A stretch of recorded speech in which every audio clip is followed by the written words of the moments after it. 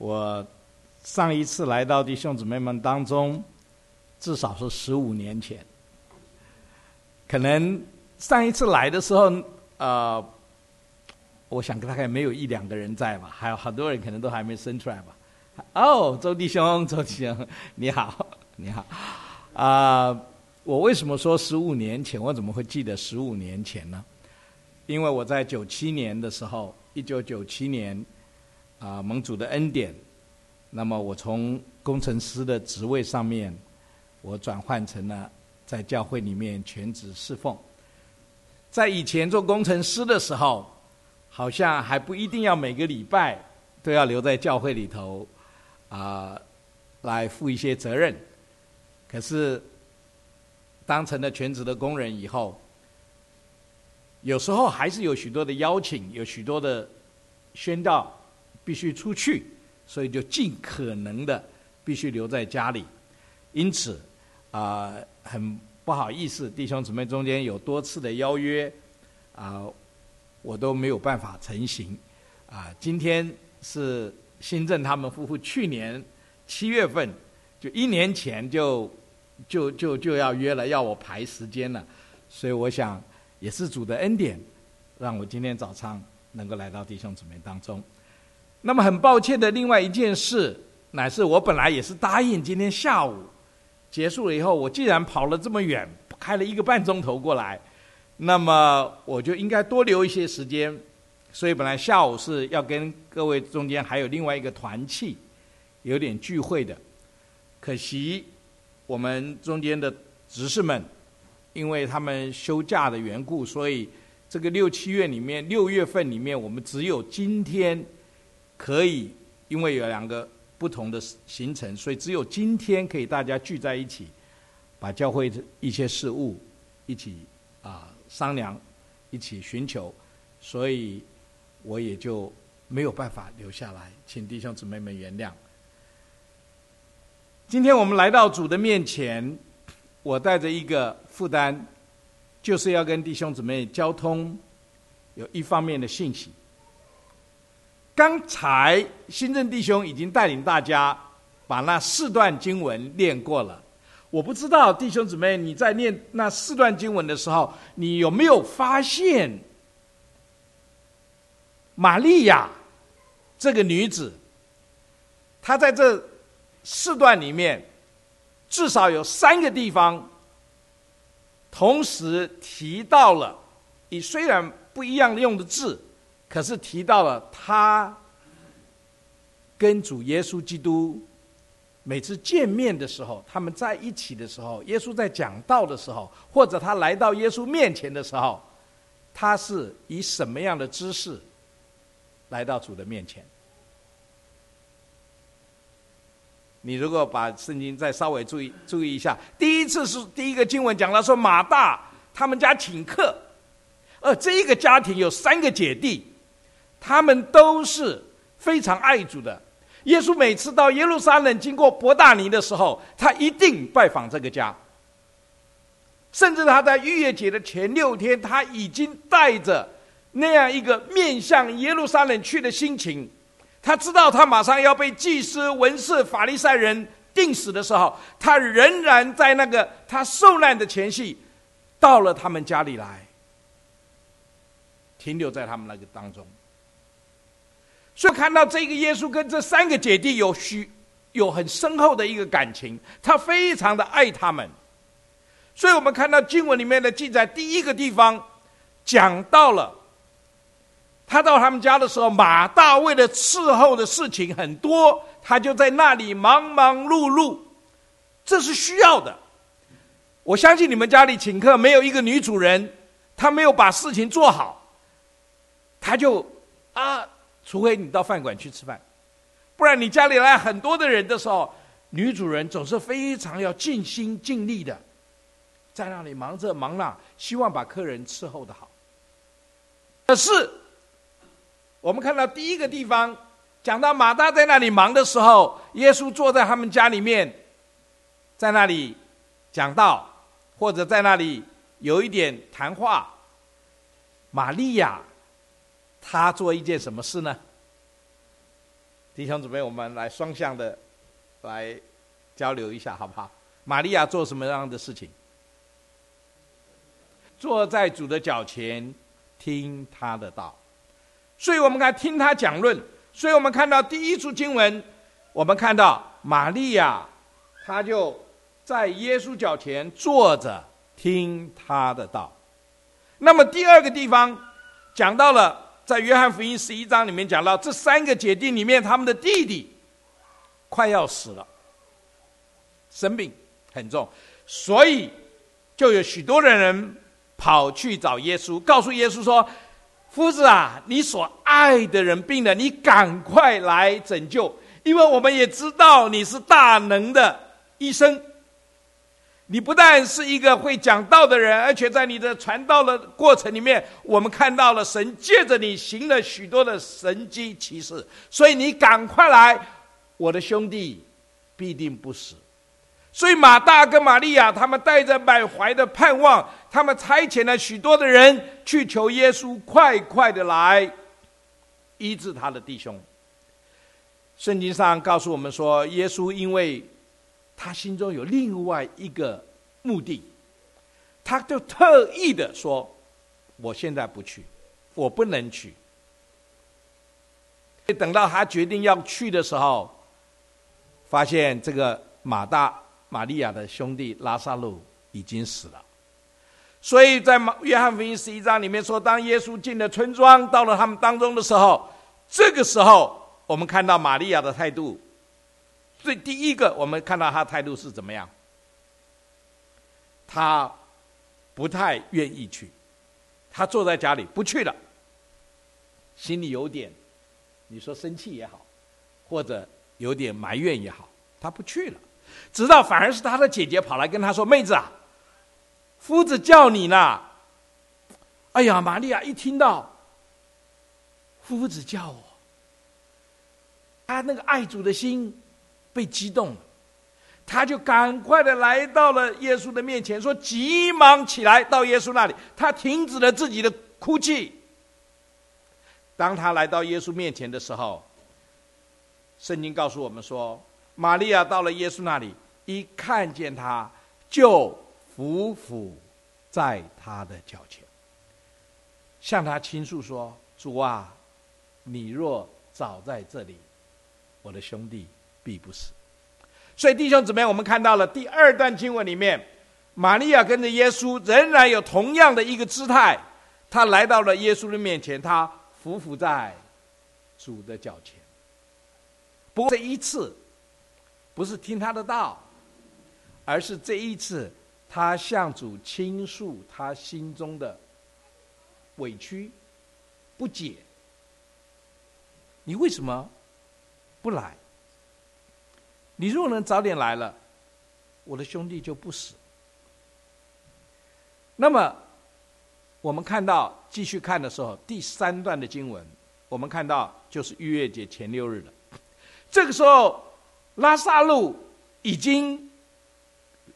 从死里复活了。在圣经里面也记载了耶稣亲自让死人复活的事情，至少有3个地方，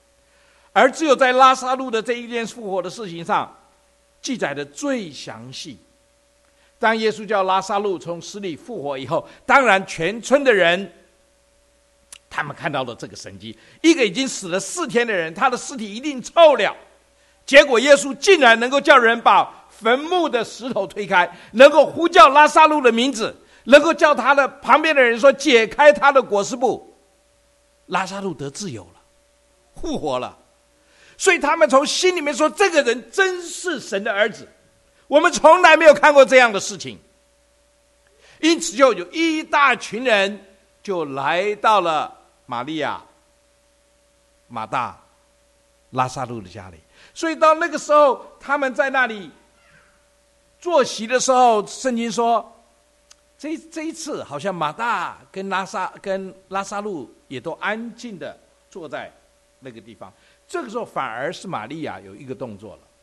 玛利亚在那么多客人在那里的时候，圣经说玛利亚拿着一瓶极贵的香膏，极珍贵的真拿达香膏，他来到了耶稣面前，抹他的脚。他就是把他的香膏，他为着他自己所珍藏的，也或许为了他的结婚的时候，他为着他将来的新郎所预备的，一个少女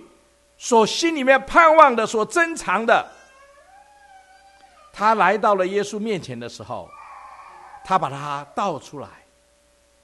他抹耶稣的脚，用自己的头发去擦。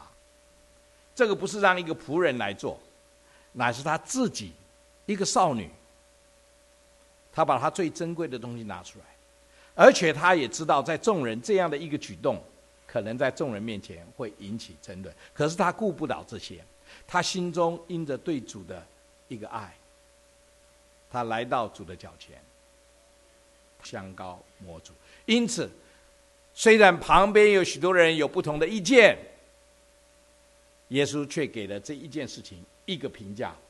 说这是一件美事。弟兄姊妹，我今天想就从这几段经文里面找出一个重点，来跟弟兄姊妹一起思想，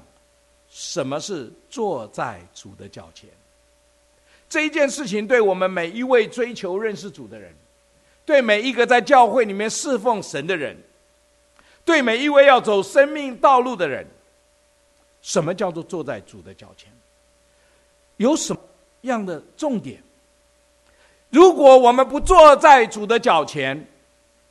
我们会有什么样的反应？当我们遇到事情的时候，这是可以，这个是完全可以应用在我们每一天的生活里面的。我们先来回忆一下刚刚简单的重复了几处的经文的时候，什么叫做坐在主的脚前？玛利亚坐在主的脚前，她的表现是什么呢？我们从外面来看，至少我们看到坐在主的脚前，第一个是注目于主，专心的听主讲道，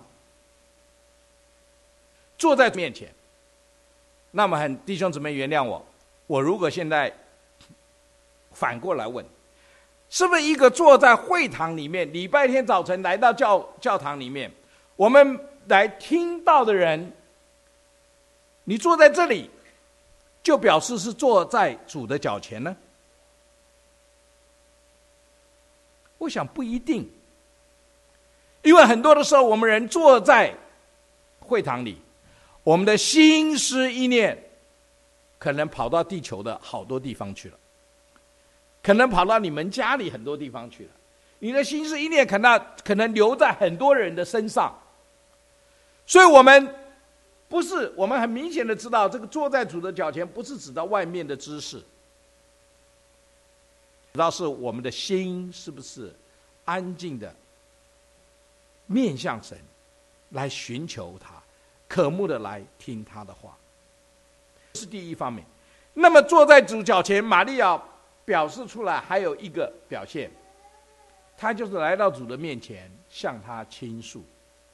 虽然我不明白，主啊，你为什么不来？你为什么不早点来？你来了，我的兄弟就必不死。人认为我们的主是严厉的神，我什么事情我都不可以跟神询问，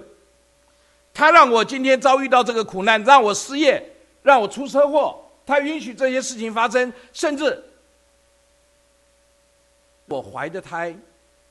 保不住了，爱的人有时候我们就克制，我们就说这个一定是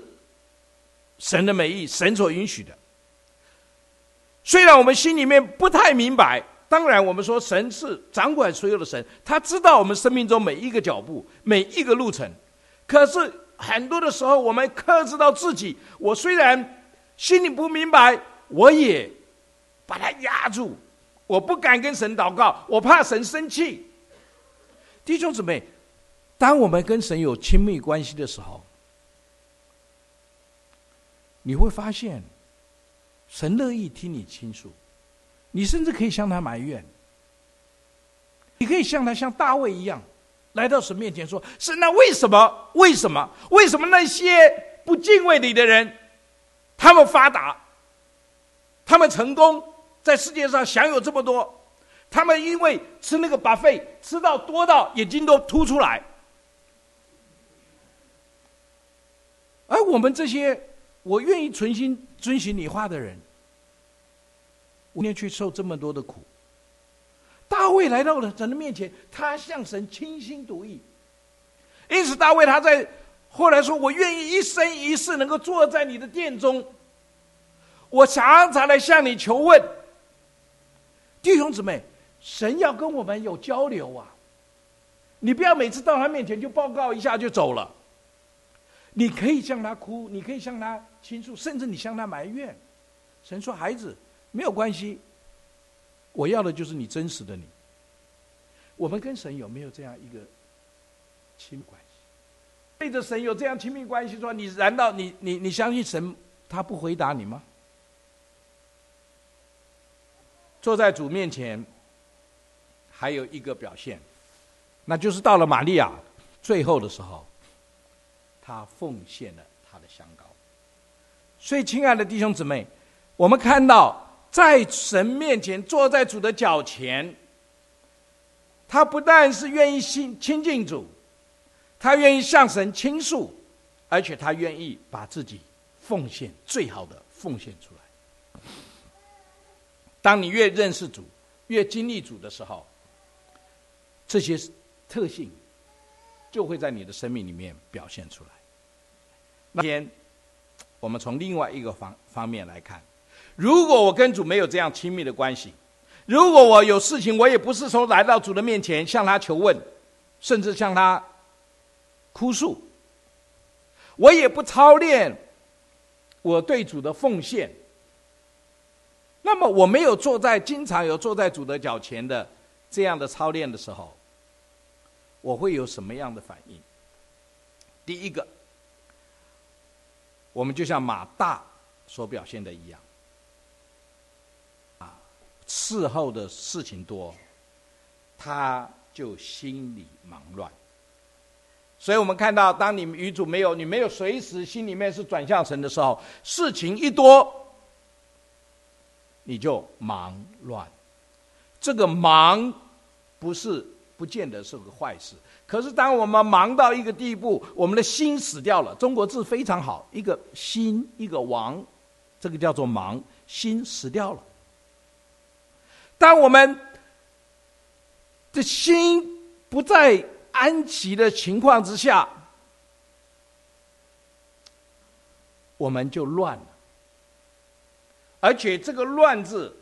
我们会发现它是一种做事情事功导向所引起的乱。因为你为了做那一件事情，你把这个做个事情成了你所有的目标，为了达成那个目标，因此你看不见你所要服侍的主，你真正的讨的主的喜欢。他要在那里，你的主人在那里，他希望你坐下来听他讲论，听他跟他亲近。可是我有我自己的想法，我要忙，结果一忙乱的时候，我就没有像玛利亚一样能够安静在主的面前。那我们看到马大的这个表现，他没有坐在主的脚前，至少在这一个时刻，他除了心里忙乱以后，他表现出来的是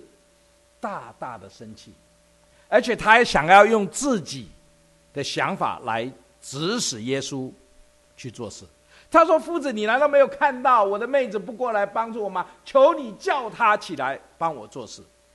请你依照你看到我，你要叫她起来帮我做事。认为神欠我们一个公道。很多时候我们没有与主亲密的关系，我们不认识神真正的爱我们，或者我们没有认识神的美意的时候，我们真的是在一点点的环境的变动，一点点的不如意的时候，我们心里面不但忙乱，而且我们会迁怒于神。我记得在几个月以前，在我服侍的教会里面，有一位弟兄，他是非常优秀的。他在北京的时候，他已经开始做心脏科的医生。他据说他16岁就上北京大学，所以他是非常优秀的。他的父母也是非常优秀的，也是在当地很有名望的，都是心脏科医生。可是他来到了美国以后，或许是一开始没有办法去参加那个考试，取得美国这边的资格，所以他只好先在研究室里头做事。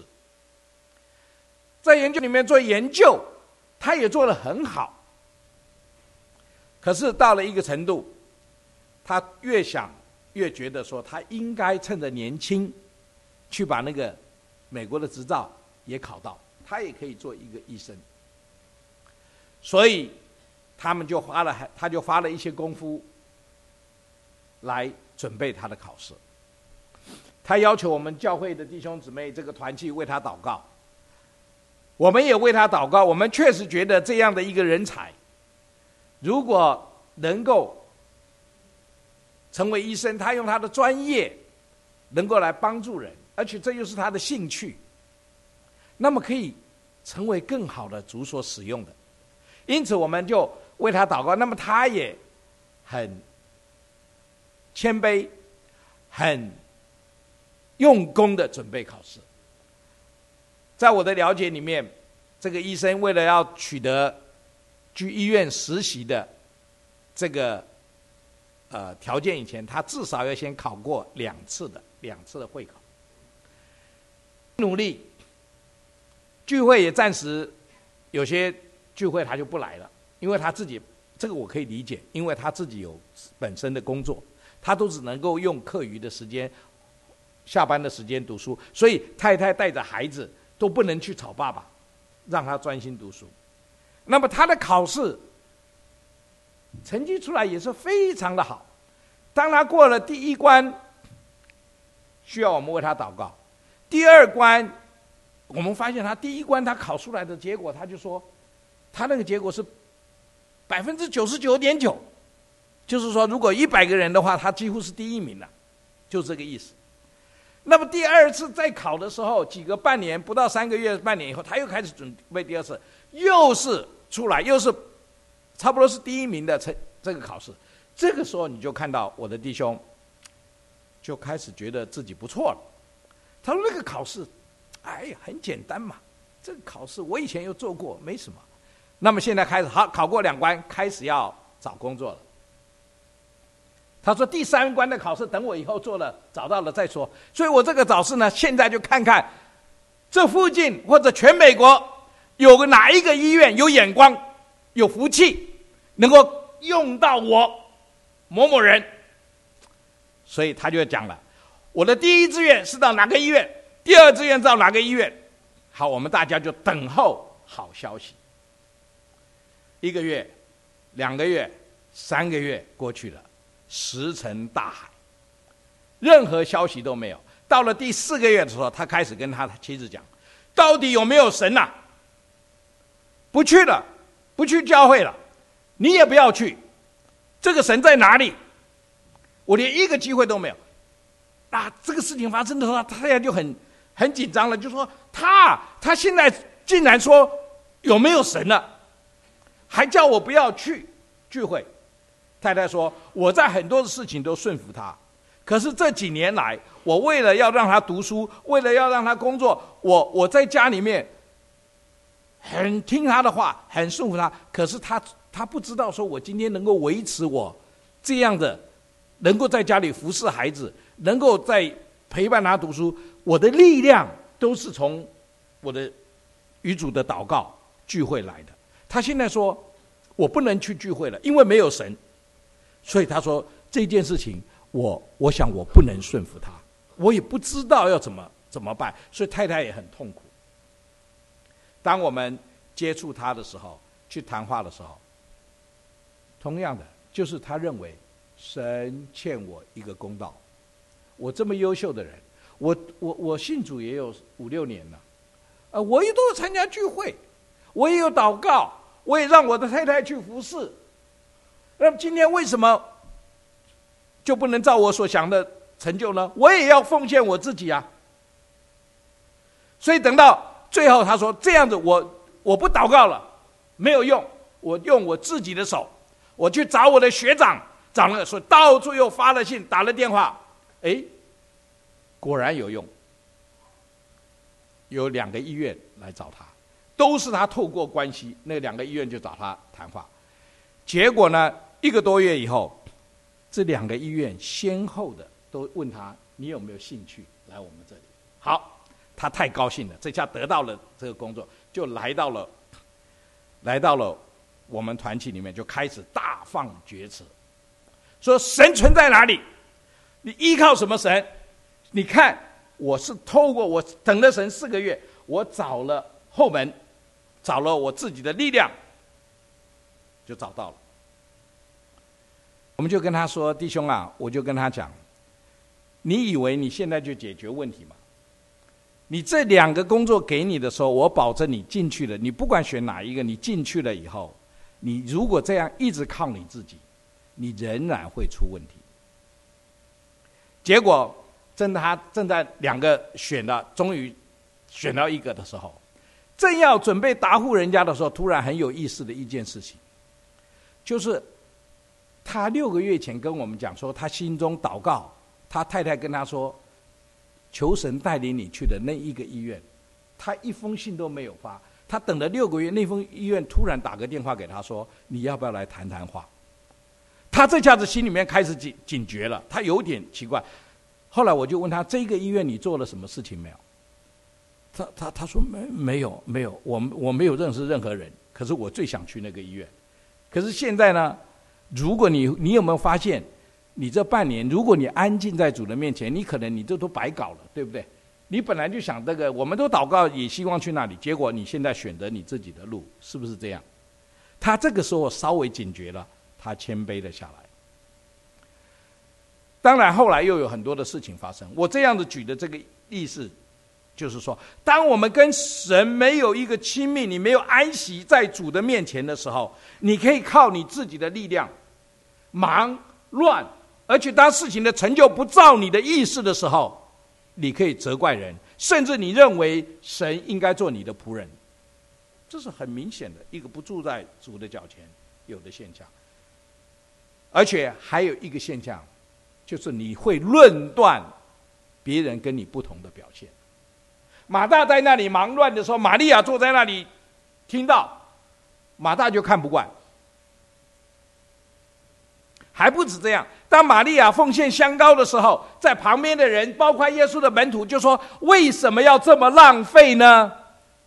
难道这个香膏不能够卖30两银子去周济穷人吗？别人把这个香膏奉献到主的身上，我不要把我的香膏去卖成30两的银子，拿去帮助穷人。这2个人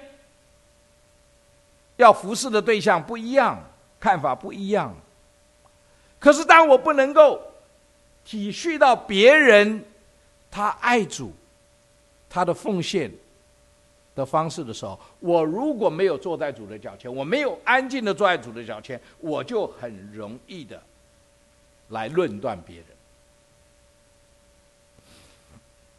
今天教会里面有很大的难处，不但在外面的教会的这个情况，有这个派有那个派，我们把人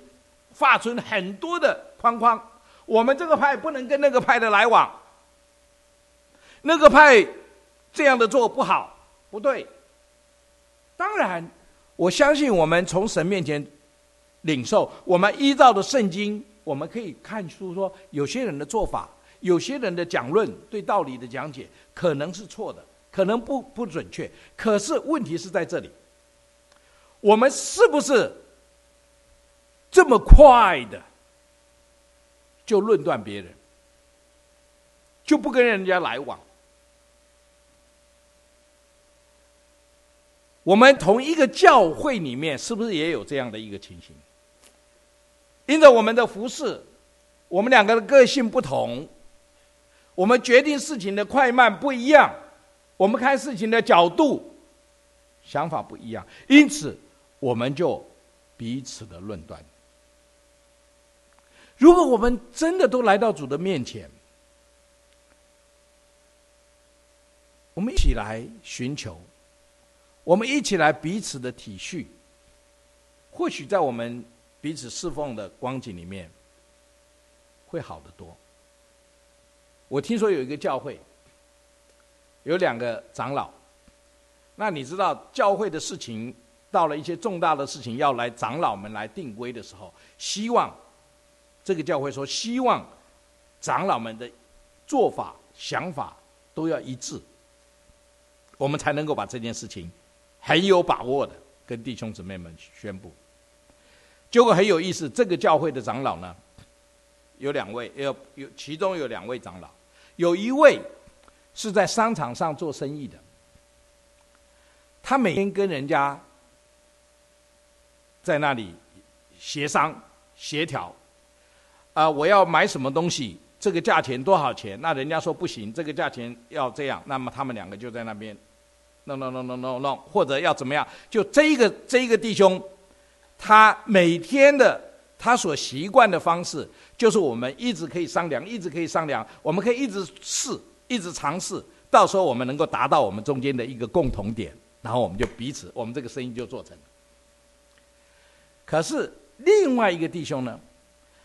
他是一个建筑公司里面的承包那个建筑工程盖这个大厦公寓大厦的，他是那个最后下决定说，他讨论到看了工头，看了设计图，跟了所有的工人工程师协商以后，知道说今天就是在这个地方要挖洞，挖多少洞，挖多深，然后我们今天水泥钢筋灌下去。这个决定当他说灌水泥的时候，就不是说今天灌一灌，明天说好像不对，我们要拿起来再重新灌。所以这一位弟兄，他每次考虑事情是你叫他讲一件事情，他讲，他一直跟你说还没有，等一下，等到我有把握，有99.9%的把握的时候，我才说做下去。那一位弟兄说，试一试有什么了不起？试一试错了，我们再来嘛，再改嘛。所以你看到吗？这2个人在他们服事的里面，就造成很大的难处，非常大的难处，因为别人与我不一样，我没有办法看到别人思考的那个点。所以弟兄姊妹，当我们在教会里面，弟兄姊妹也一样，像我们中间，我相信你们今天还不太可能，我也希望你们可能不会碰到这样的难处。当教会越来越多的时候，教会是一个敞开的，对着外面所有世上的灵魂，我们来到这里，任何人都欢迎来到教会的。当你这里做个300人400人的时候，你就发现很多的人不同，很多的人不一样。说我们都像活石被建造，来到主的面前，都像一块一块的石头被建造成为灵宫。我们今天在我们这个社会上，我们今天这个时代里面，我们已经习惯了大量的相同的制造，每一块砖头出来的尺寸、颜色、形状都是一样，所以我们一块砖叠在一块砖很整齐。可是我们有没有想到，在几百年前，在1000年前，在第1个世纪、第2个世纪，他们那个时候没有这个砖，没有这样的一个做成这样子整齐的工业化的生产。你去看那当时的相片，那些建筑的时候，我特别喜欢看有一些石头的建筑，它一块落在一块的上面，它没有用什么水泥的。有的墙上面，你看，你如果到欧洲，到一些古老一点的乡村去，你会发现它一堵墙摆在那个地方，它是一块接着一块，那个石头彼此咬在一起，可是是那么的稳固，能够搭起一座高墙。每一块石头的形状不一样。弟兄姊妹，今天我们教会的建造就这样，甚至有时候我们需要工人巧匠来把这一块的棱角削掉一点，那一块的棱角削掉一点，所以我们2块石头或者甚至一些木头，我们才能够彼此的牵合相合进去。当我们没有安静的坐在主的脚前的时候，我们很多的时候是自我的导向。我们不但事工导向，我们为着一个教会要盖多大，要有多少的人数，那个完全成为我们的目标。我们可以把很多世界上的方法带进来，我们可以在教会里面开一些讲座，我们可以到处循环，怎么样使你的教会增长？我们可以用很多企业化的管理。我们就完全忽视了我们建造理工，我们建造我们自己，我们教里面彼此的建造，我们是需要基督的导向，而不事工的导向，也不是自我的导向。那么什么叫做基督的导向呢？就是玛利亚最后来坐在主的脚前的时候，他一心只有主，一心体会主的需要。我再讲一点，在我们进到那个基督导向以前，我们再来想想圣经有一个例子很有意思，就是那个浪子的那个故事。路加福音用了10几节讲了那个浪子。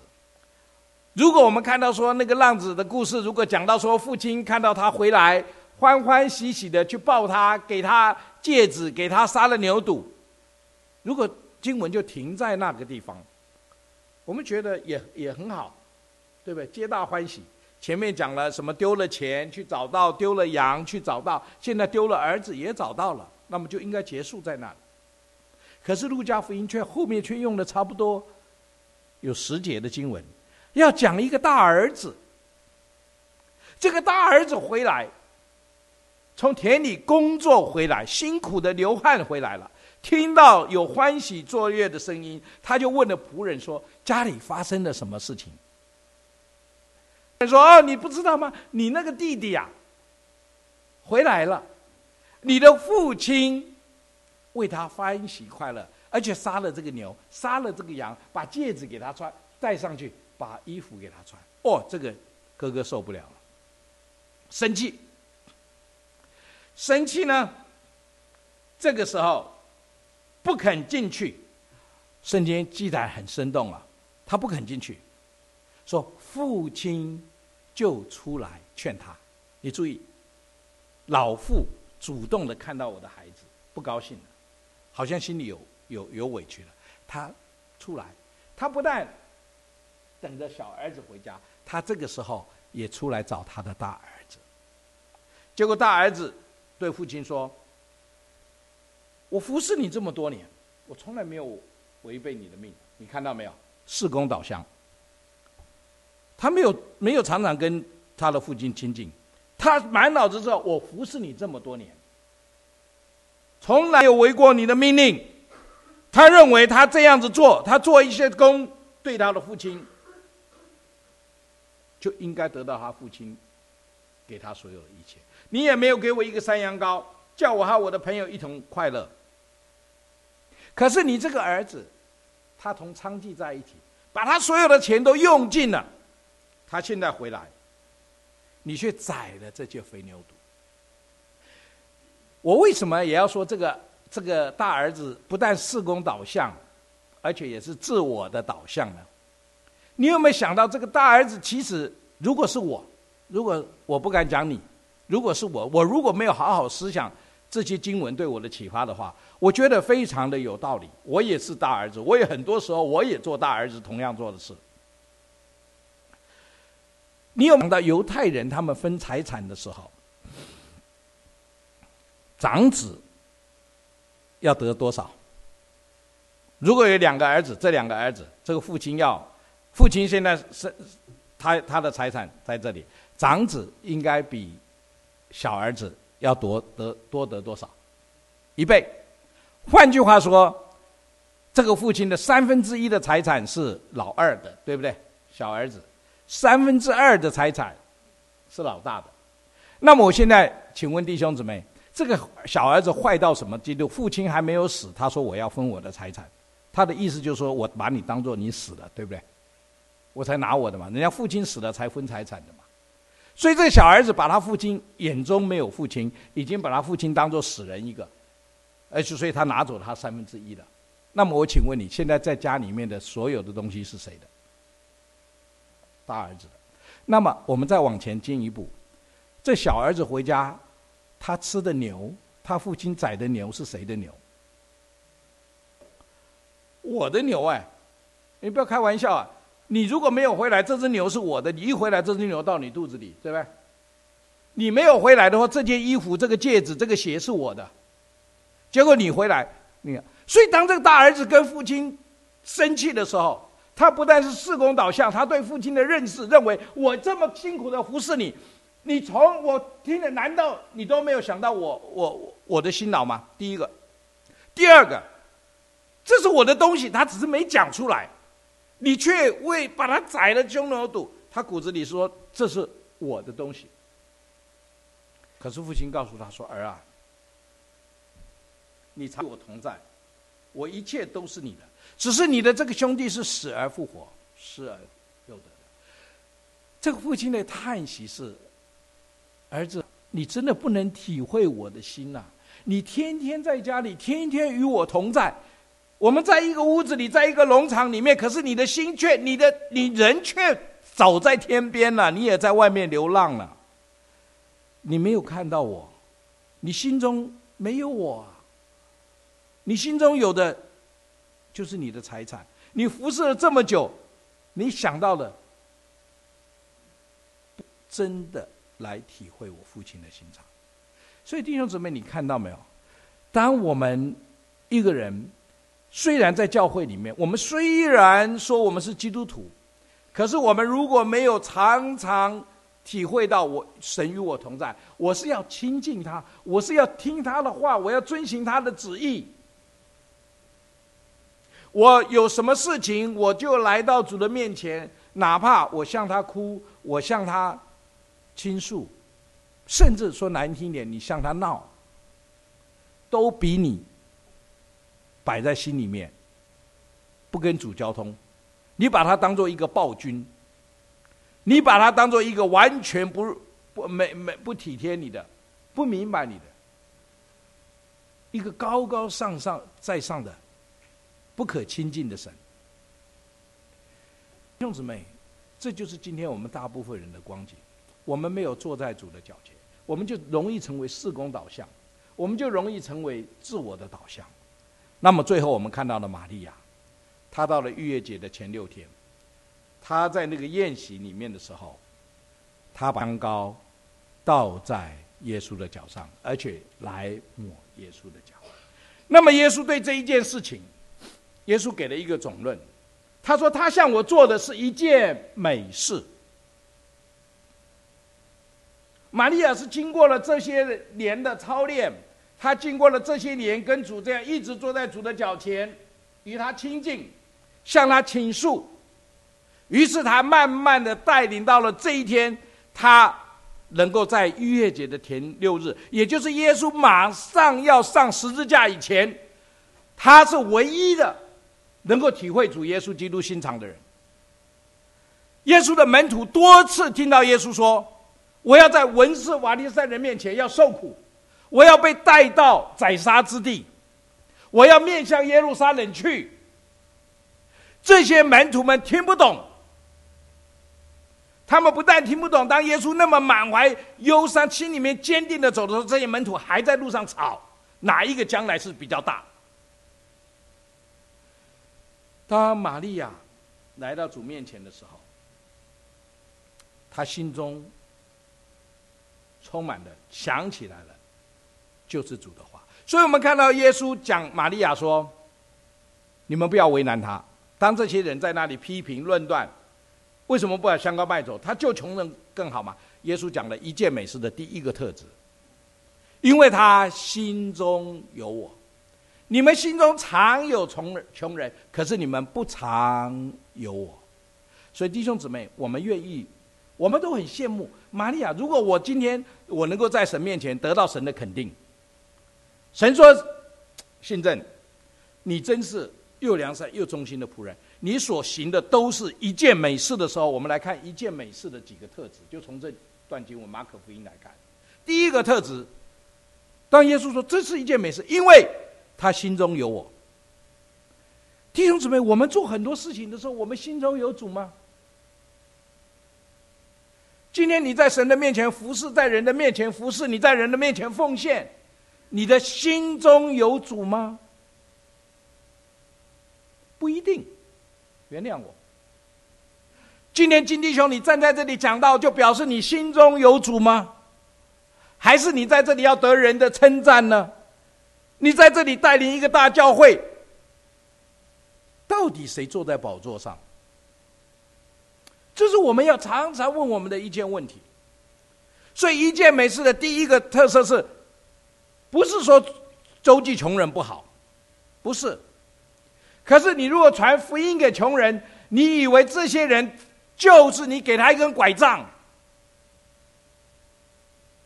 你却不是用主的心肠来体会传福音的真意。我们心中没有主，我们常常有的就是人的需要，人要什么我们给什么，这是一个很大的挑战。今天很多的事情，属灵的事跟属世的事情，有时候常常分不清楚。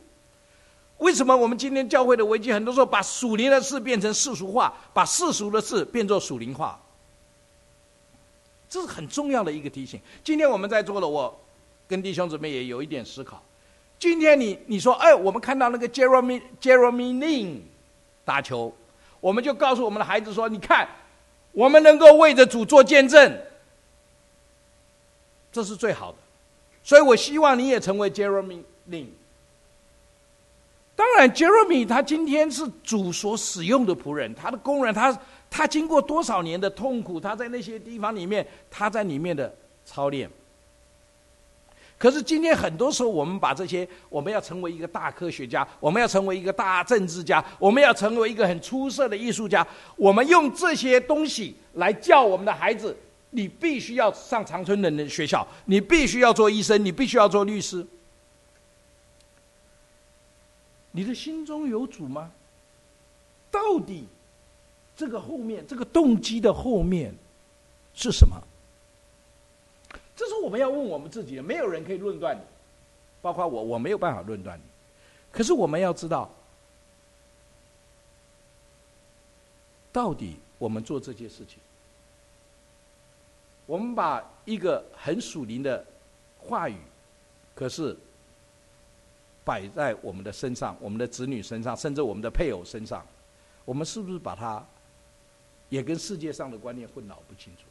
我们今天说我们要教会要增长，这些观念里面有没有一些掺杂？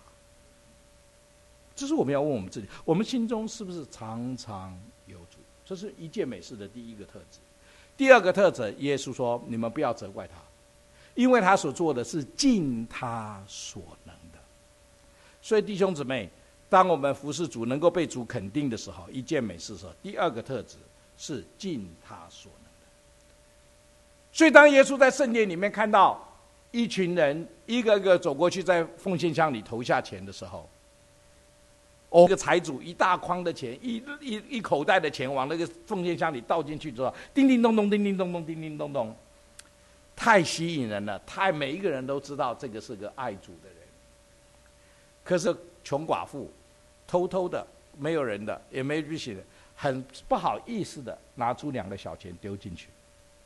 耶稣说，我今天耳朵听到的就只有这2个小钱的声音，他这2个小钱比这一刚刚所有奉献的人的都多、都大、都美，因为他是把他所有的摆上，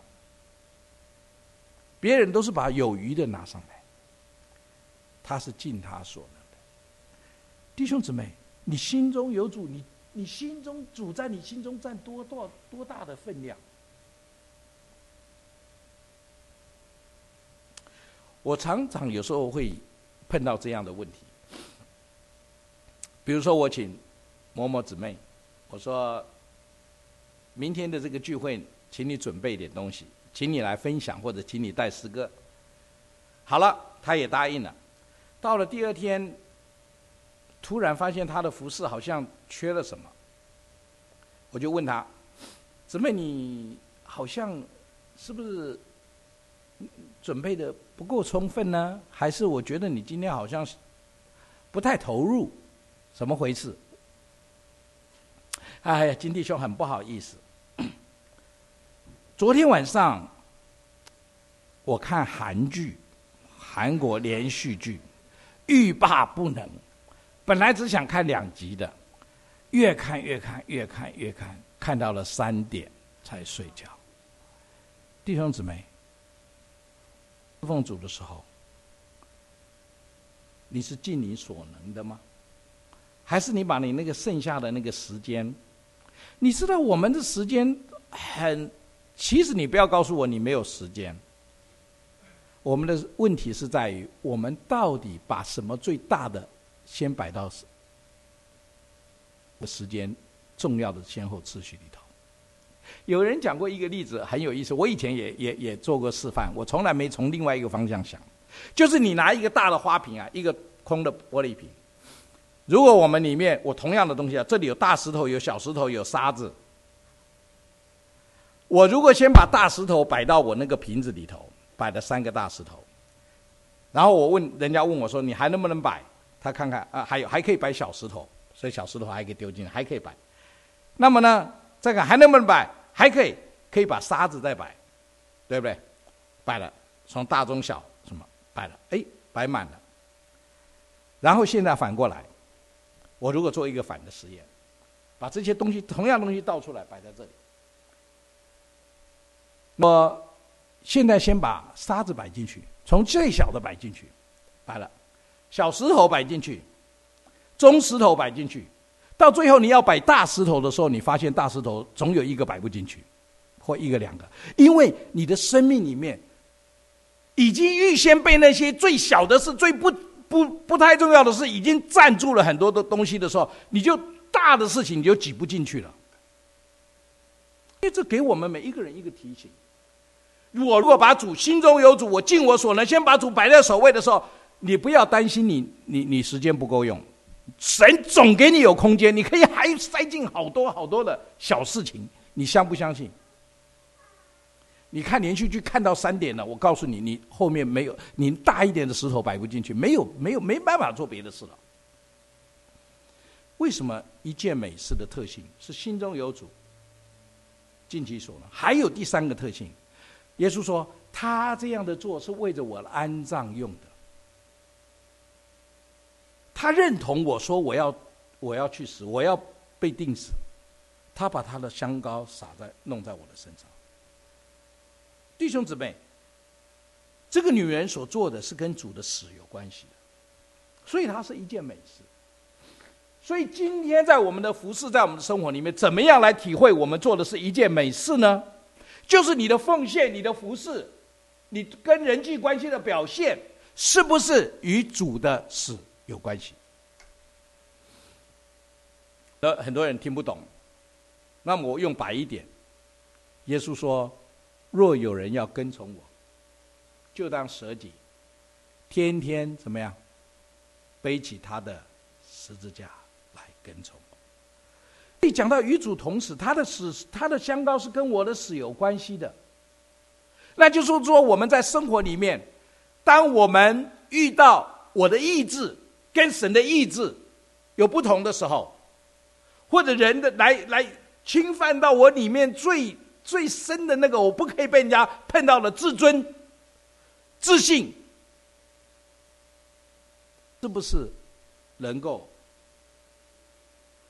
愿意有主的形象在我们上？说我们有这个宝贝放在瓦器里面，为了要显明这么很大莫大的能力是出于神。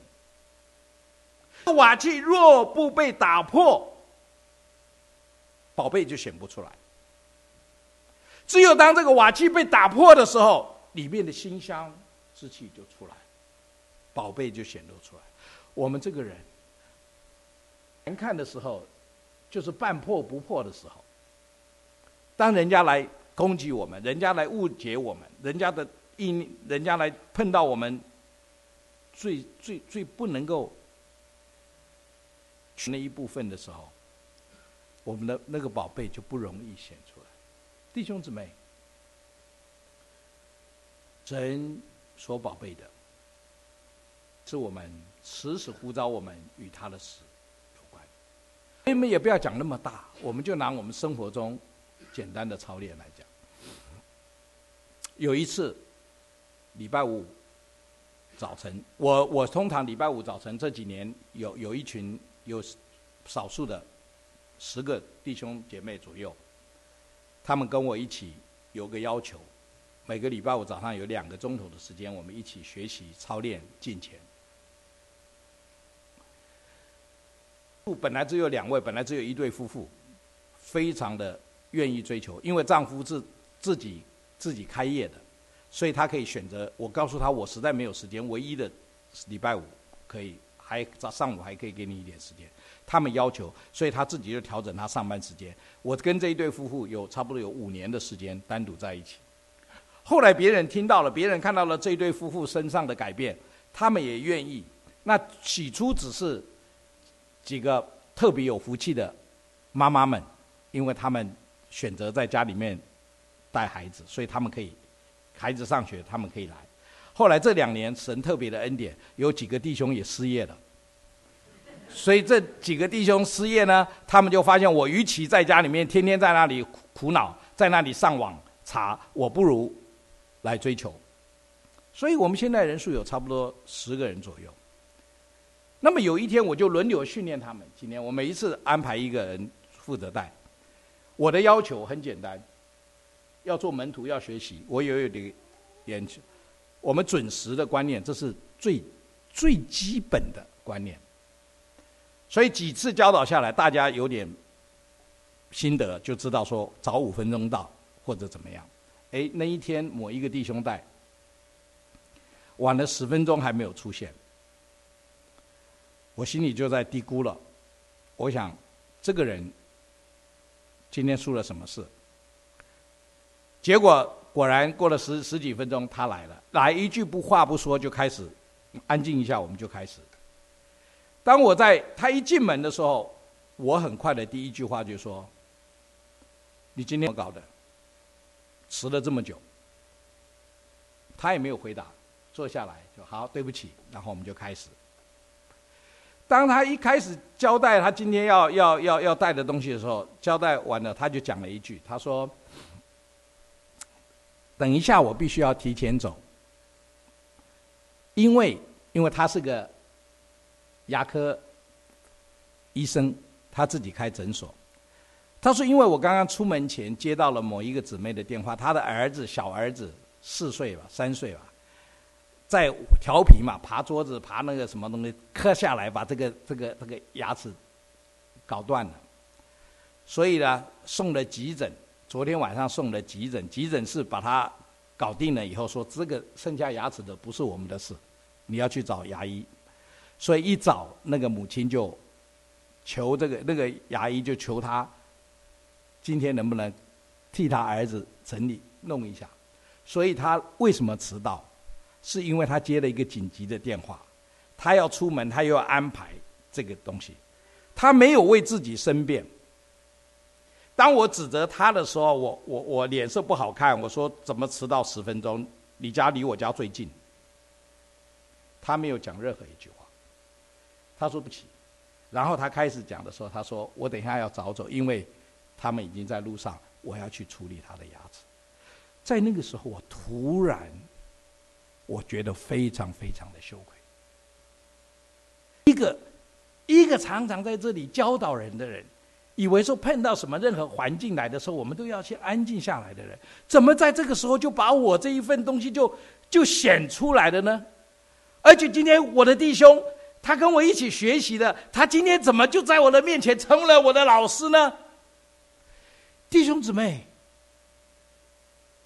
当没有你的生活里面，如果没有常常去体会、去操练，随时转向神的时候，你就没有办法知道什么叫做与主同死。这种与主同死不需要到你去殉道，不需要到那一天。你今天在家里面，当你的妻子顶撞你的时候，当你的丈夫对你凶的时候，你都可以在这个时候操练与主同死。如果你有这样的警觉，在神的眼光说，这是一件美事，这是一件美事。最后，我们看到这个玛利亚，她是及时的奉献，在逾越节前6天，她把香膏打破了，涂在耶稣的身上。后来耶稣复活的时候，他的身上有100斤的香膏。有这些财主去买了好多的香膏，去坟墓里面把耶稣膏他的身体。可是耶稣复活的时候，裹尸巾什么都留在坟墓里面。耶稣走了，拜拜，谢谢，我也领受了你们这100斤的香膏。可是只有玛利亚这一瓶香膏，耶稣100%的吸收了。所以很多人不服气啊！这沙漠这么脏，100个这个1斤的这个玉瓶的香膏弄上去，一出门沙子又弄上了，他晚上洗个澡就通通没有了，浪费，何必这样浪费？耶稣说：“你们不要责怪他，他在我身上做的是一件美事，因为他心中常有我，他是尽他所能的。”他的奉献是为着与我的死有关的，是为我的埋葬用的，而且他是及时的奉献。亲爱的弟兄姊妹，这就是我今天早晨的负担。我常常坐在主的脚前，我们常常来亲近主，养成我们跟主的关系。如果我们的心里面只是一个事工导向，只是一个自我的需要的导向，而我们心里面不常有基督，不常有主的时候，我们就落在马大前面表现的光景，我们就会落在这些门徒的光景，我们就很难像玛利亚一样，都在我们的服事能够被主肯定。求主恩待我们，请我们一起低头，我们祷告。恩主，我们来仰望你，感谢你，但愿这些话不是说说听听，乃是在我们的生命里面可以成为操练的实际。我们谢谢给我们这样的机会，坐在你脚前来思想什么是你所爱的，你所要的。